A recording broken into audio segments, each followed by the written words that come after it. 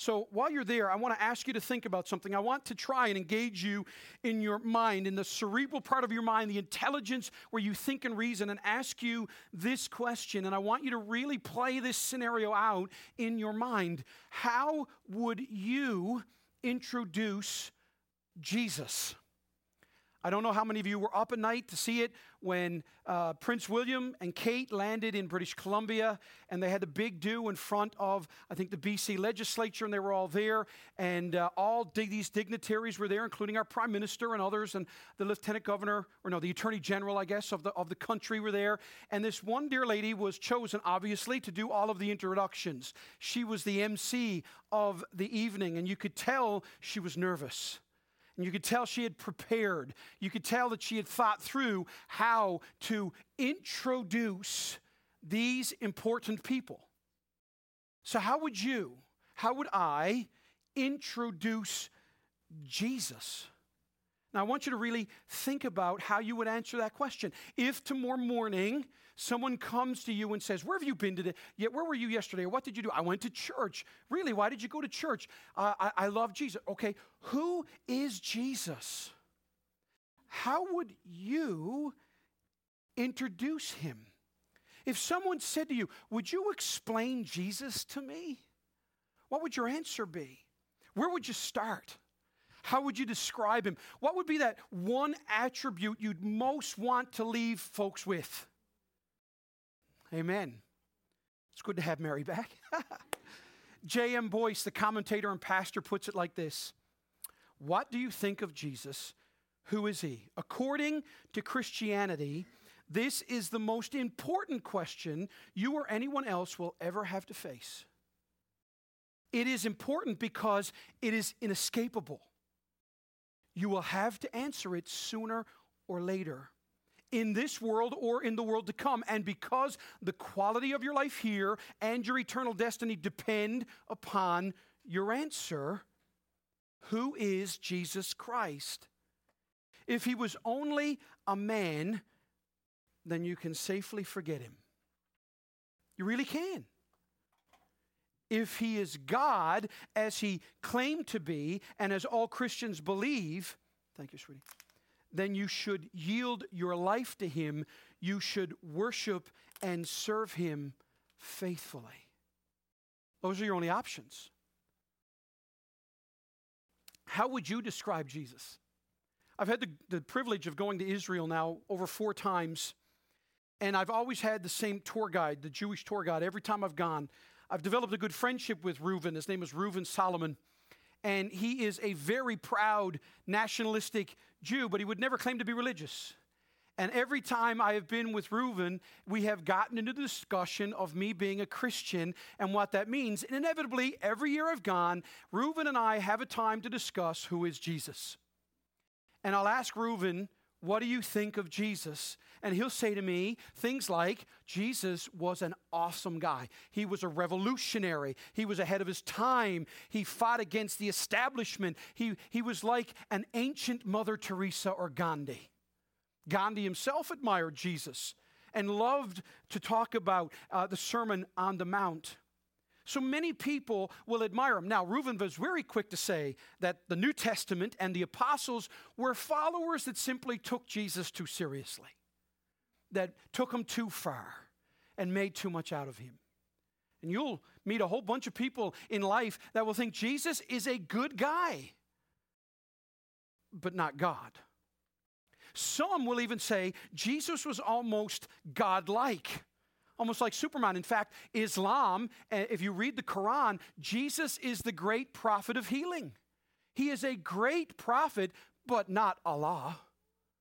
The JWs and the Mormons and others, many other groups of people will give him godlike qualities. And dare I say it, tragically, even in the church, we describe Jesus almost like we're describing Superman. He's godlike, but not God. But what about actually being God? And before, and if you all will agree with me here today that Jesus is God, and you're like, Steve, listen, you need to calm down and finish really early because you're preaching to the choir. We all believe Jesus is God, so chill out. All right, I'll give you that. then what are the ramifications in your life and mine if Jesus is God? As I was thinking about this for the last few months, there was a time in my life that I was really in, and I shouldn't say there was a time, I'm still into it, Southern gospel music. Loved it. Watched the Gaithers. I grew up in a Gaither home. I had married into a Gaither home. My father-in-law thinks the Gaithers will be, Bill Gaither will lead the choir in heaven, according to my father-in-law. And so I grew up watching the videos and listening to all these things.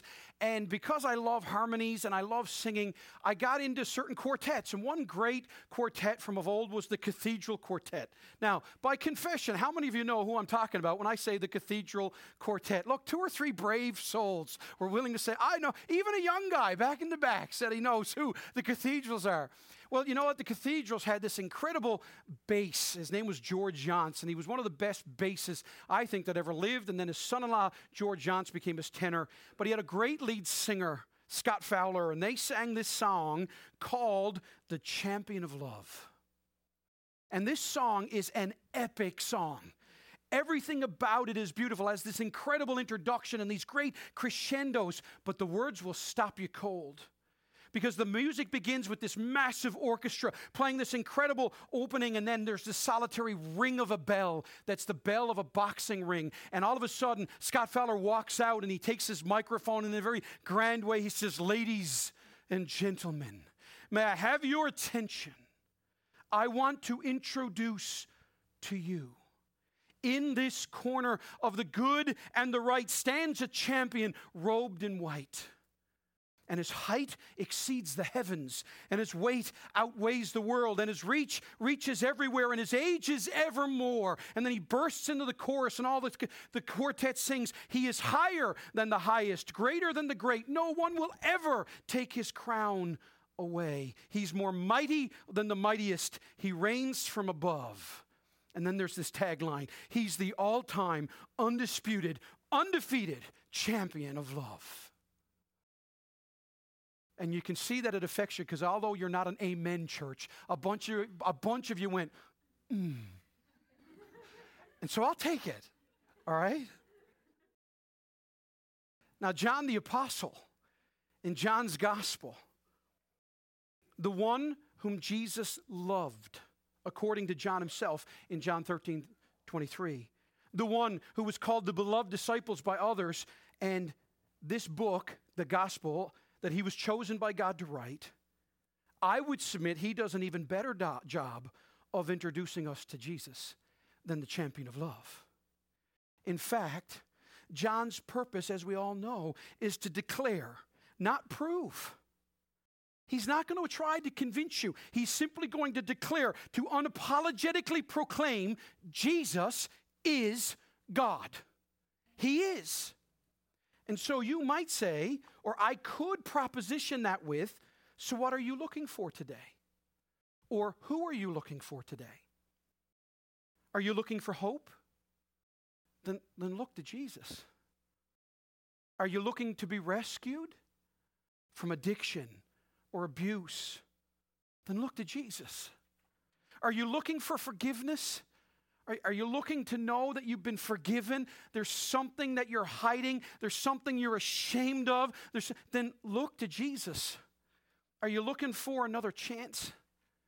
You feel like I have blown it more times.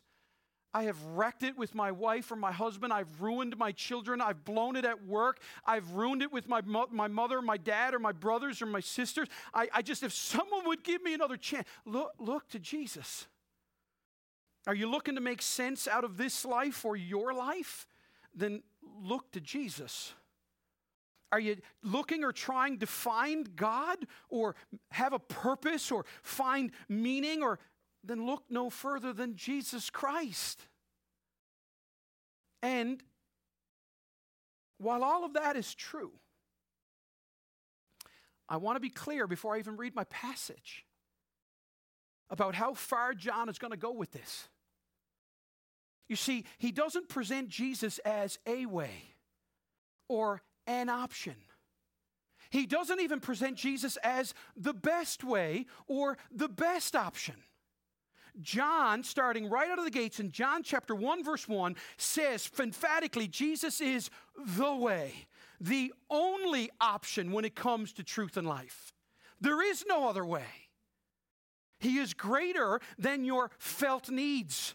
He's greater than your desires. He transcends your dreams and your struggles and even your circumstances. And so, yes, there's the champion of love, but listen to how John describes Jesus in Revelation chapter 1. In Revelation chapter 1, verse 8, John says, he records Jesus who announces, I am the Alpha and the Omega.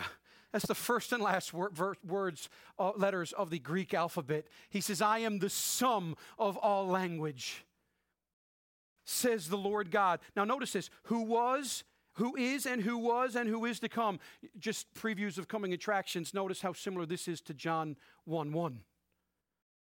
And then John says, then I turned to see the voice that was speaking to me, and on turning I saw 7 golden lampstands, and in the midst of the lampstands one like a son of man. And notice how he's described, clothed with a long robe and with a golden sash around his chest. The hairs of his head were white like wool, like snow. Do you ever get the sense that John is just saying, I lack the adjectives to describe what I'm seeing? Because he just piles them up. His hair is white, like wool, like snow. And just, how white can I make it? His eyes were like a flame of fire. His feet were like burnished bronze, refined in a furnace. And his voice was like the roar of many waters. The only thing I know about that, I had a grandfather that was 6'4" and 300 plus pounds. You could put a Newfoundland silver dollar through his wedding ring. That's how big his hands were. And when my grandfather would say, Stephen, I felt like the world shook. And every time I read this, I think, this is even more intimidating than my grandfather.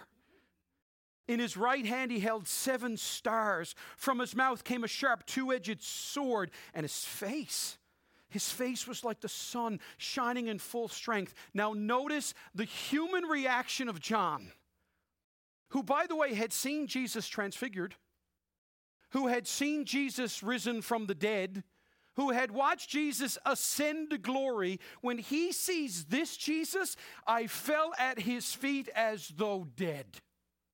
You see, when I read Champion of Love, you almost want to just stand up and cheer and run up. No, when you see the real Jesus, the God Jesus, you just tremble.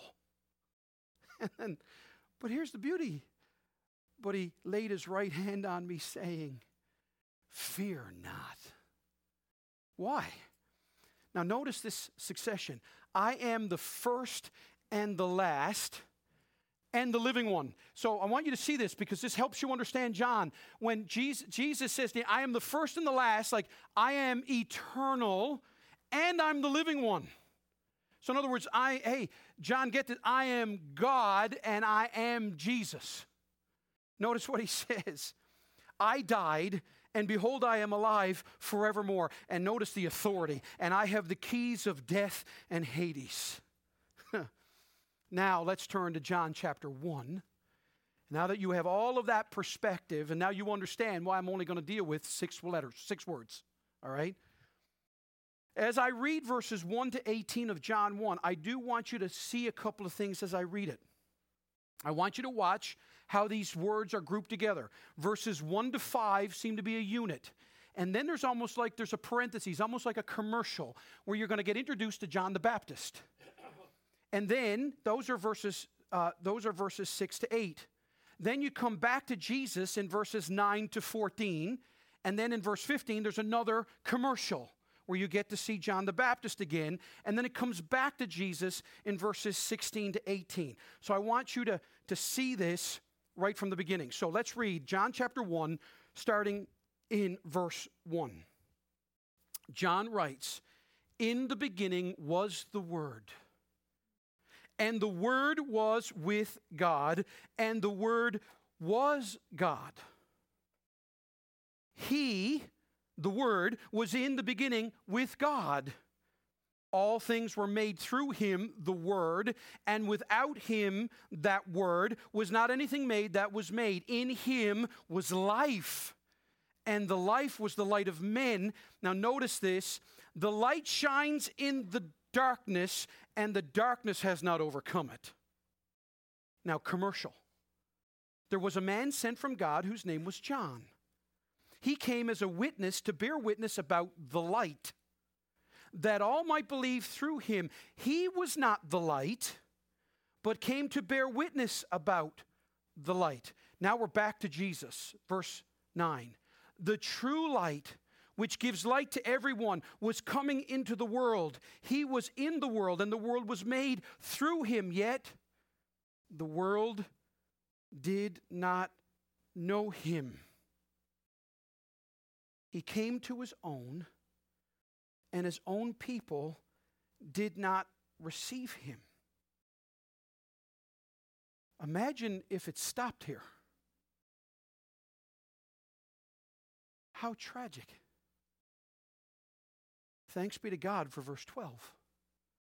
But to all who did receive him, who believed in his name, he, the Word, gave the right to become children of God, who are born, now notice, not of blood, nor of the will of the flesh. In other words, you can't do it yourself, nor of the will of man. Other people can't do it for you, but of God. And the Word became flesh and dwelt among us, and we have seen his glory. Glory as the only Son from the Father, full of grace and truth. Now, again, parentheses, you'll notice some of your Bibles might even have little brackets. Verse 15. John bore witness about him and cried out, "This was he of whom I said, he who comes after me ranks before me, because he was before me." Now wait a second. John was born before Jesus. But John is saying, he who comes after me is better than me because he comes before me. Now think about that. Verse 16. For from his fullness, the fullness of Jesus, the Word, God, we have all received, I love this, grace upon grace. Again, it's not just grace, it's grace upon grace. Is it any wonder that John, the writer of Amazing Grace, said, when we've been there 10,000 years, it was grace upon grace. It wasn't just a little grace, it was lavish grace. And then he says in verse 17, for the law was given through Moses, but grace and truth came through Jesus Christ. Now, I love this verse. No one has ever seen God. Now, I want you to see the punctuation. No one has ever seen God. That's a statement. The only God who is at the Father's side, he has made him known. So, no one has seen God, but the only God that you see is Jesus, and he's God, and he makes God known. This is what John... Now, can you load up 18 verses more than that? I could spend a year on this. I won't, but I could. I want you to see this. John is right from the start telling us that John the Baptist, who everybody would have admired and everybody would have respected, he says, John the Baptist is like here or even down here. Now, I want you to think about that, because when you think about what Jesus said about John the Baptist, in Matthew chapter 11, verse 11, Jesus said this about John the Baptist. Truly I say to you, among those born of women, there has arisen no one greater than John the Baptist. How would you like that on your tombstone? Jesus said, I'm the best of the best. Because this is what Jesus says. But notice how Jesus finishes. Yet the one who is least in the kingdom of heaven is greater than he. So when you know Jesus, I love this. In church and Sunday school, we learned that if you're the called out ones, called to be saints. You don't have to work to become a saint. Jesus did all the work for you. If you're saved, you are a saint. And that's what you are. So John the apostle is saying, listen, Jesus is way up here, and John the Baptist is way down here. And I want you to get that right from the get-go. And John the Baptist himself would say that. Two chapters later, in John chapter 3, at the end of the chapter, John himself, the Baptist, will say, he must increase and I must decrease. He goes, this one who's come after me, I'm not even worthy to lace up his sandals. And yet Jesus said that John Baptist was the best born amongst women. Now, did you notice too the symbols that John uses? Word and life and light and darkness. And next week we're going to really unpack those.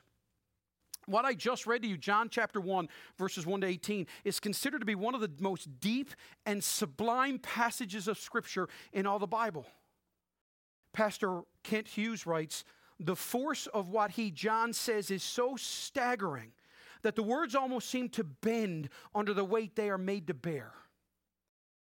Just the first 3 verses give us the most concise expression of the Christness of Christ you will ever read. Another pastor, Richard Phillips, says, John, the Gospel of John is so simple that children memorize their first verses from its pages. Is that not right? John 3:16. Do we not teach that to all of our children? But then he goes on, and so profound that dying adults ask to hear it as they pass from this world.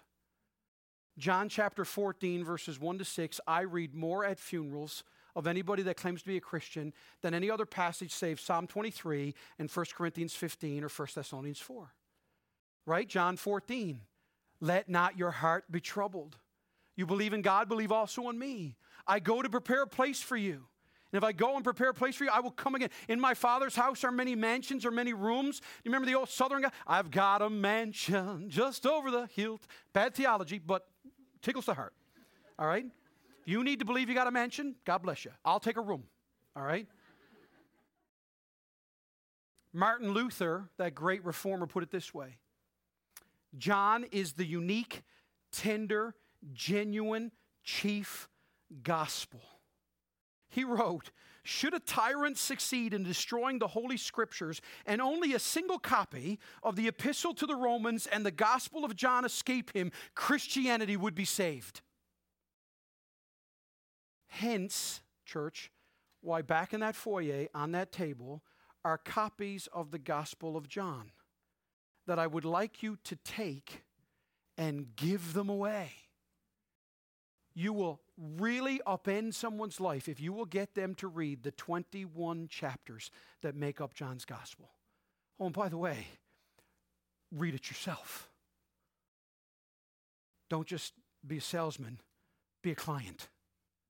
Okay? That's why they're there. We put them out there. We found them as we were cleaning up and organizing, and Jennifer Winger was helping me feed my OCD for this place to be clean and organized the way I think the world should be right. And we found a whole box of the Gospel of John. I was like, there it is, Christmas miracle. We got to give them away.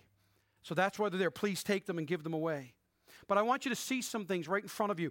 John is in love with the number 7. Loves it.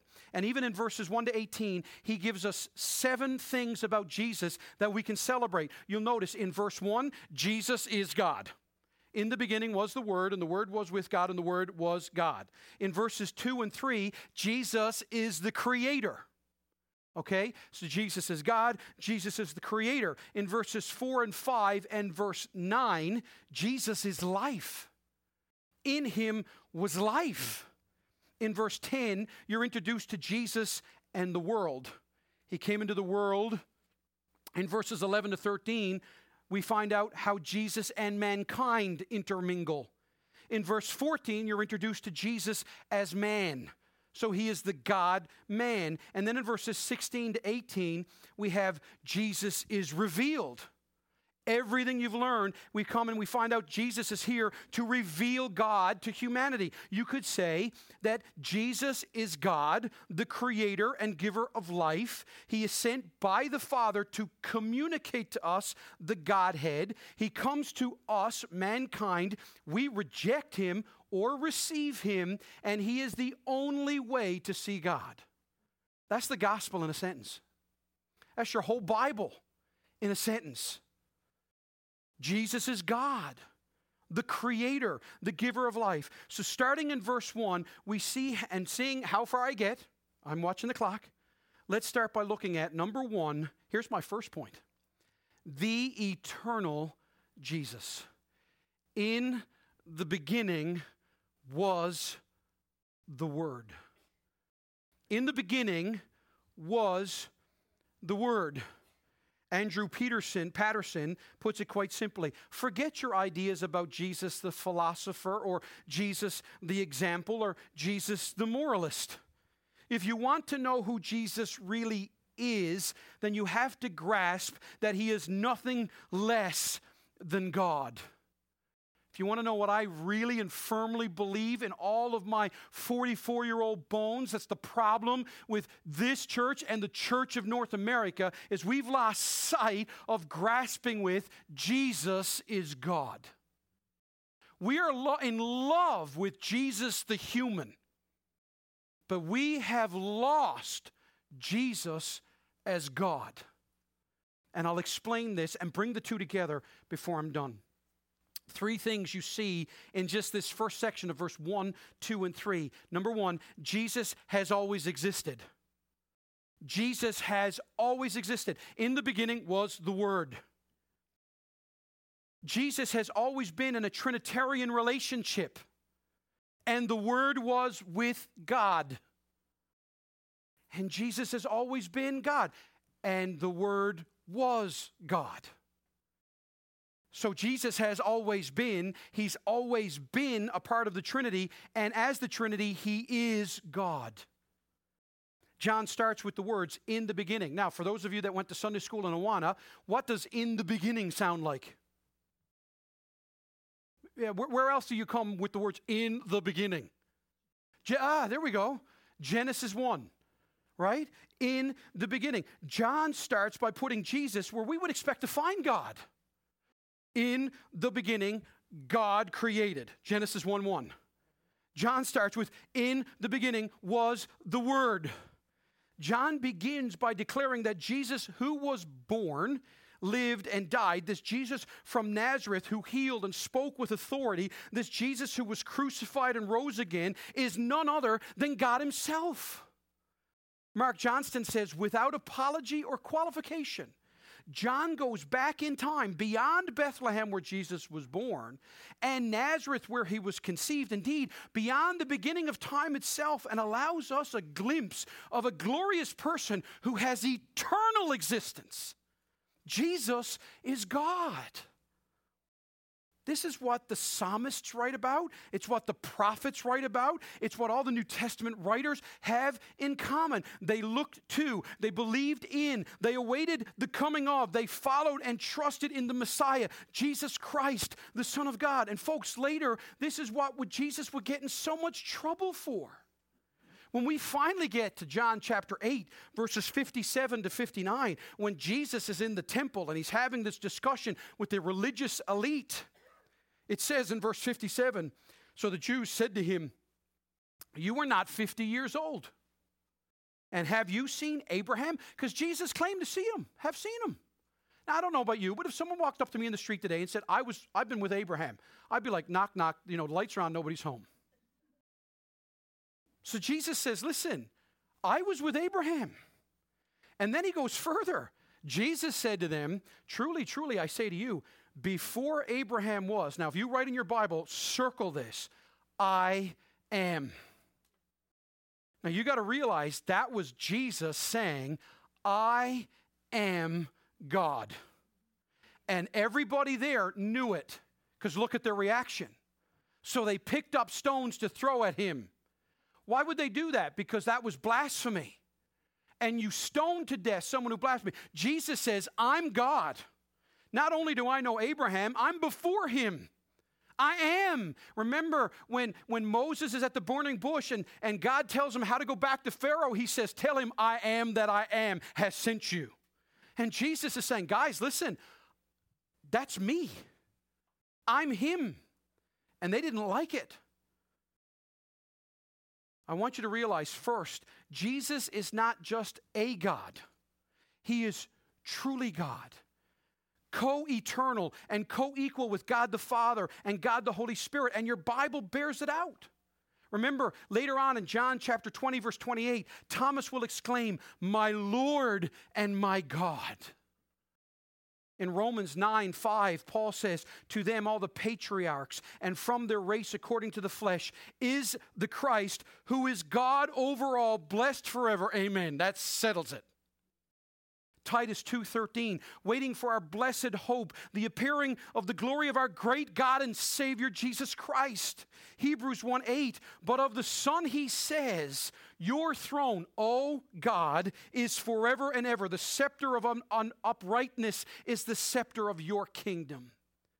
And then, of course, there's the Old Testament passages. John himself will reference Isaiah 6, where Isaiah saw God in all of his glory. And John tells us that was Jesus Christ, the God who we can see. When I was in Israel, I got to spend time with a dear pastor of mine. He is the son of a Holocaust survivor. His name is Menno Kalischer. Pastors a wonderful church in Tel Aviv of hundreds of people. And I heard him preach how to find Jesus in the Old Testament. And he describes the Trinity as this. He says, there's the God you can't see, and then there's the God who you can see, and then there's the Spirit of God. Now look at verse 18 of John 1, and you'll see this. No one has ever seen God. That's the God you can't see. The only God who is at the Father's side, the God you can see, him he has made known. That's Jesus Christ. This is the Trinity, all at display for you. Jesus shows us God because he is God. Always has been, always will be.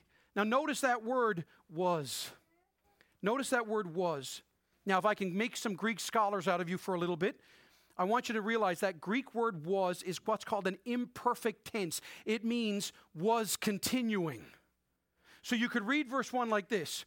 In the beginning was continuing the Word, and the Word was continuing with God, and the Word was continually God. Again, Kent Hughes, he talks about his friend from Tennessee, and that's not meant in any way to be a stereotype, but he put it this way, Jesus always wasing. All right? If you want to know about Jesus, he always wasing.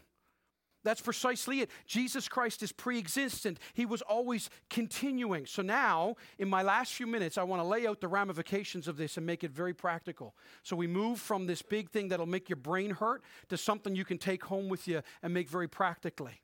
Make very practical. What does eternity mean?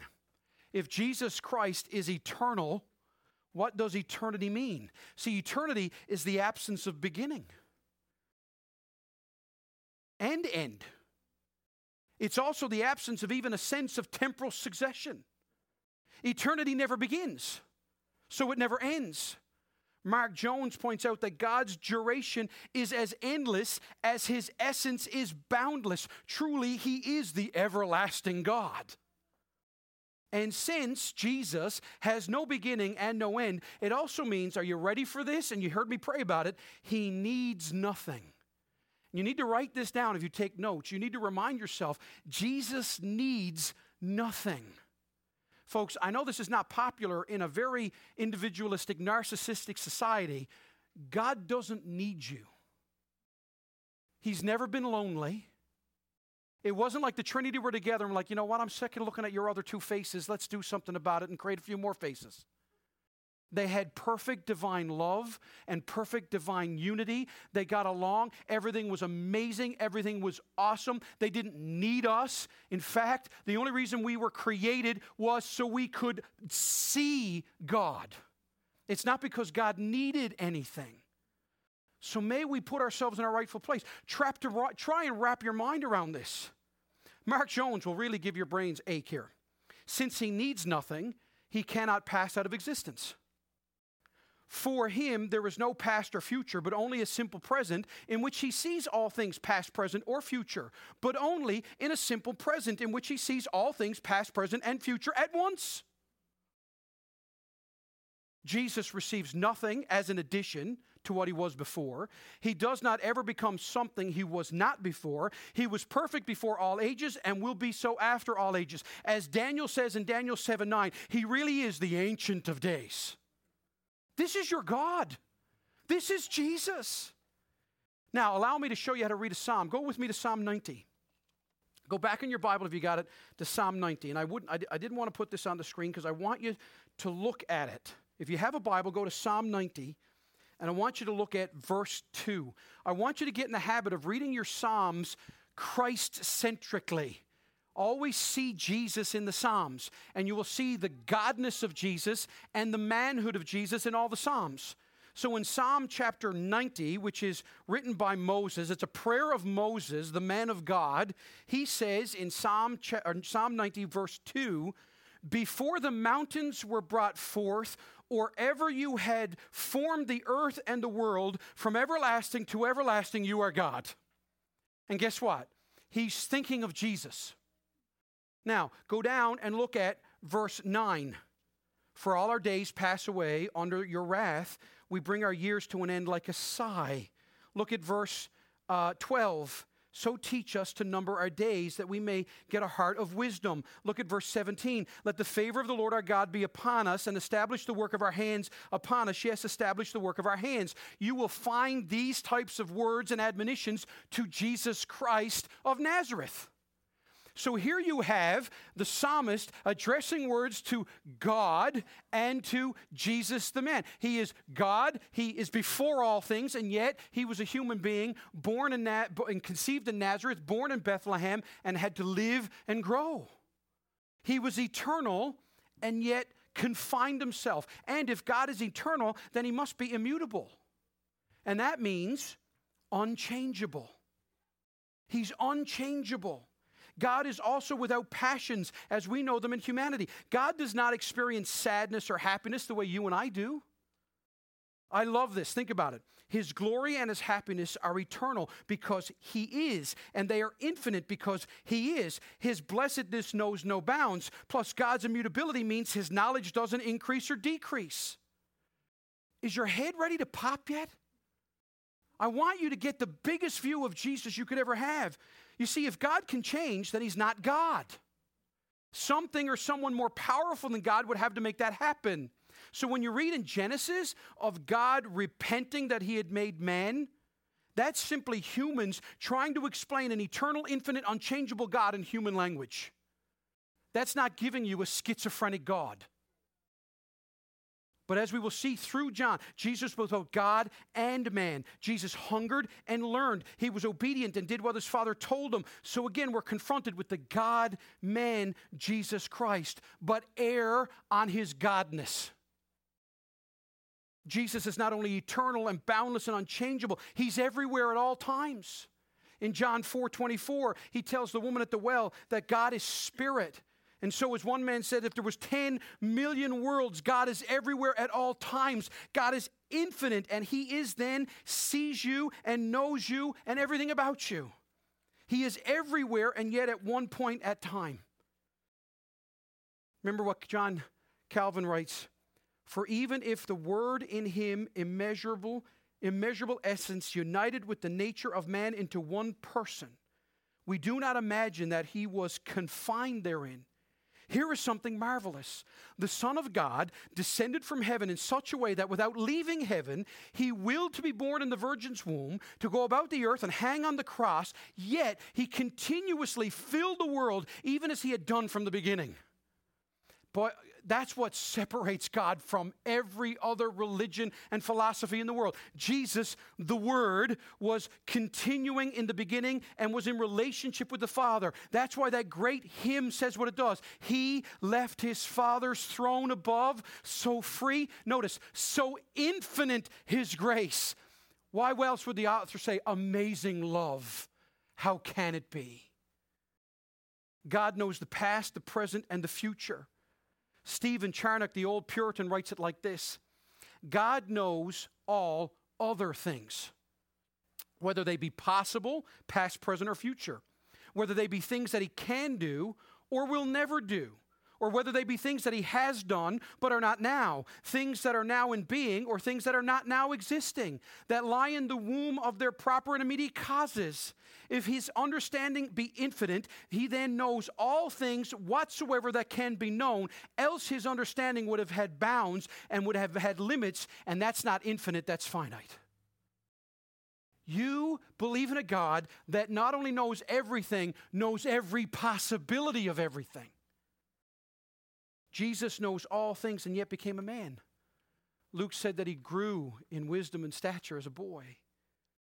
And so the Word knows all things, but the Word, Jesus, is the eternal God. And not only that, He is not only all-knowing, not only is He a relationship, not only has He always been God and He's everywhere and knows all things, but it means He's also all-powerful. And this is what I want you to take home. God has no limits. Notice again, John chapter 1, verse 5. Go back to John, look at verse 5. The light shines in the darkness. Now notice this.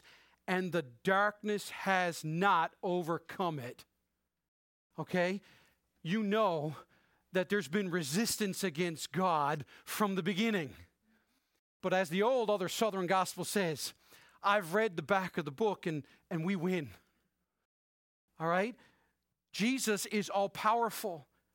We will get to this in the next couple of weeks, but God can do anything He wants, all right? God can do anything. He has absolute power. So if you want to write this down, He has absolute power, but God, knowing all things, also has ordained power. And you need to know the difference between God's absolute power and His ordained power, and you see this in Matthew 26. Remember when He's there and the soldiers are coming and He's before Pilate, and He says in Matthew 26:53, do you think that I cannot appeal to my Father and He will at once send more than 12 legions of angels? Have you not heard that old song? He could have called 10,000 angels, but He died alone. Right? Jesus knew of God's absolute power because He knows His absolute power. But then He says, but how then should the Scriptures be fulfilled that it must be so? Because He knew that the ordained power of God was for Jesus to die for our sins.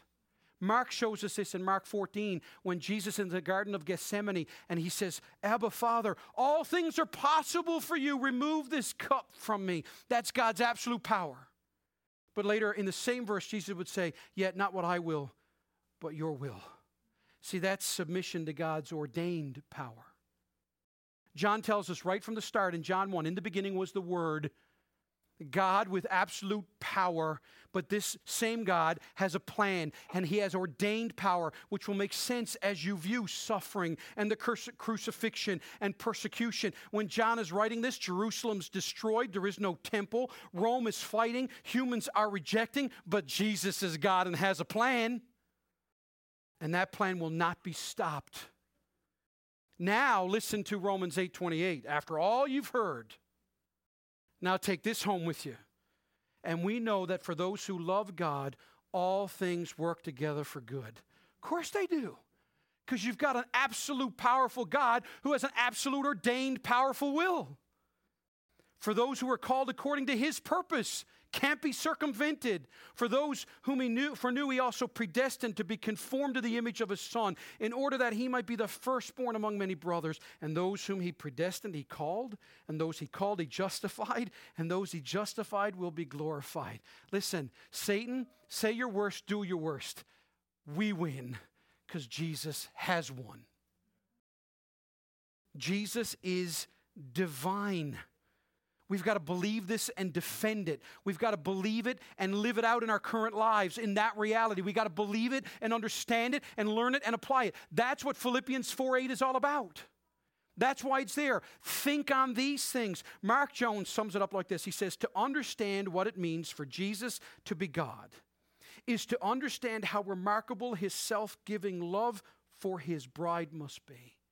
In need of nothing, He gave up His rights and privileges in order to save those who have nothing so that they might attain all that He surrendered. Oh, could you not soak on that statement all afternoon? Jesus gave up His rights and privileges of everything He had to surrender to those, to save those who had nothing, so that you and I would get everything He surrendered. Is there anything better than 2 Corinthians 8, verse 9? But thanks be to God for His unspeakable gift. So, that's John 1:1, first 6 words. An eternal, all-knowing, all-present, all-powerful God. Jesus is the God-man, the one who knows all things, but was humbled to know and feel and experience what we feel.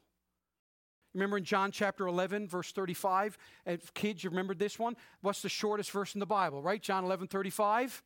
Jesus wept. There you go. Jesus wept. What did he weep for? You remember what it was? Lazarus is dead, buried in a grave. He goes there and he looks around and he sees Mary and Martha devastated and mourning. He sees the mourners and he weeps. He was bitter of spirit. But when he prays, what does he say? Father, I thank you that you have heard me. I knew that you would always hear me, but I did this on account of the people standing around. Why? That they may believe that you sent me. Hence now, folks, listen, if Jesus is God, and he's the ultimate God-man who's eternal and knows everything, doesn't Hebrews 4:15 now make way more sense? For we do not have a high priest who is unable to sympathize with our weaknesses, but one who in every aspect has been tempted as we are, yet without sin.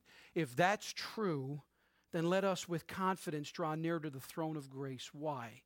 That we may receive mercy and find grace to help in our time of need. If Jesus is God, then you can trust God with everything. Because he's the creator. He knows what his creation, his people need. And I close with this. Charles Steinmetz was a very close friend to Henry Ford and a mechanical genius. It was said that he could build a motor in his mind, and if it broke down, he could fix it in his mind. So when he designed it and actually built it, it ran with precision. One day, the assembly line at Henry Ford's Ford plant broke down, and none of Ford's staff could fix it, so they called in Steinmetz. He tinkered with some things for a few minutes, threw the switch, and it started running again perfectly. A few days later, Henry Ford received a bill from Steinmetz for $10,000. Ford wrote him back and said, Charlie, don't you think your bill is a little high for just a little tinkering? Steinmetz wrote him back a revised bill. Tinkering, $10. Knowing where to tinker, $9,990. Now, as you and I laugh, only Jesus as God knows where the tinkering should be done in our lives to keep us in perfect running order. Christ always knows which screw to turn, which belt to loosen, and the most beneficial way for you and I to run. He is our creator. Here's my question. Are you resting in him? Are you resting in him? And if you're here this morning, I want you to know that Jesus is more than just the champion of love. He is love. Whatever he does from eternity, with and from authority and power in creation, from the author and giver of life. He is the light of the world. Jesus doesn't give you the answers to your questions. He presents himself as the answer to all of the questions. You have problems, questions, doubts, fears, hurts, whatever. Jesus is and only is the answer to them all. So he truly is the God of wonders. But will you and I trust him? If you claim to be his, are you resting in Jesus as God? Or are we giving lip service and then go here and just be anxious? Let's close in prayer. Father God, I thank you for the opportunity, Lord, to just make much of you. These men that came to Andrew before you fed 5,000 minimum, and they simply said to Andrew, Sir, we would see Jesus. I pray that there would be young people here this morning, men and women here this morning, married couples here this morning, families here this morning that would simply say, oh, Father God, because of your word, I've heard so much of the Bible read to me. I've heard you proclaimed. So much has been made of God that, Lord, I need to see you. I need to know you. I need to know you more. And so, Lord, if there's someone here who doesn't know you, that we would know that Jesus did not come to make bad people good. Jesus, you came to make dead people alive. So, Lord, if there's someone here dead in the trespasses of their sin, who have heard the resurrecting, powerful voice of an all-powerful, eternal God saying, come to me, would they respond? If there are Christians who have gotten so busy, like Peter, looking at waves, instead of looking at the Savior walking on water, would you give us a new focus on our God of wonders? And we pray all these things in Jesus' name, and all God's people said.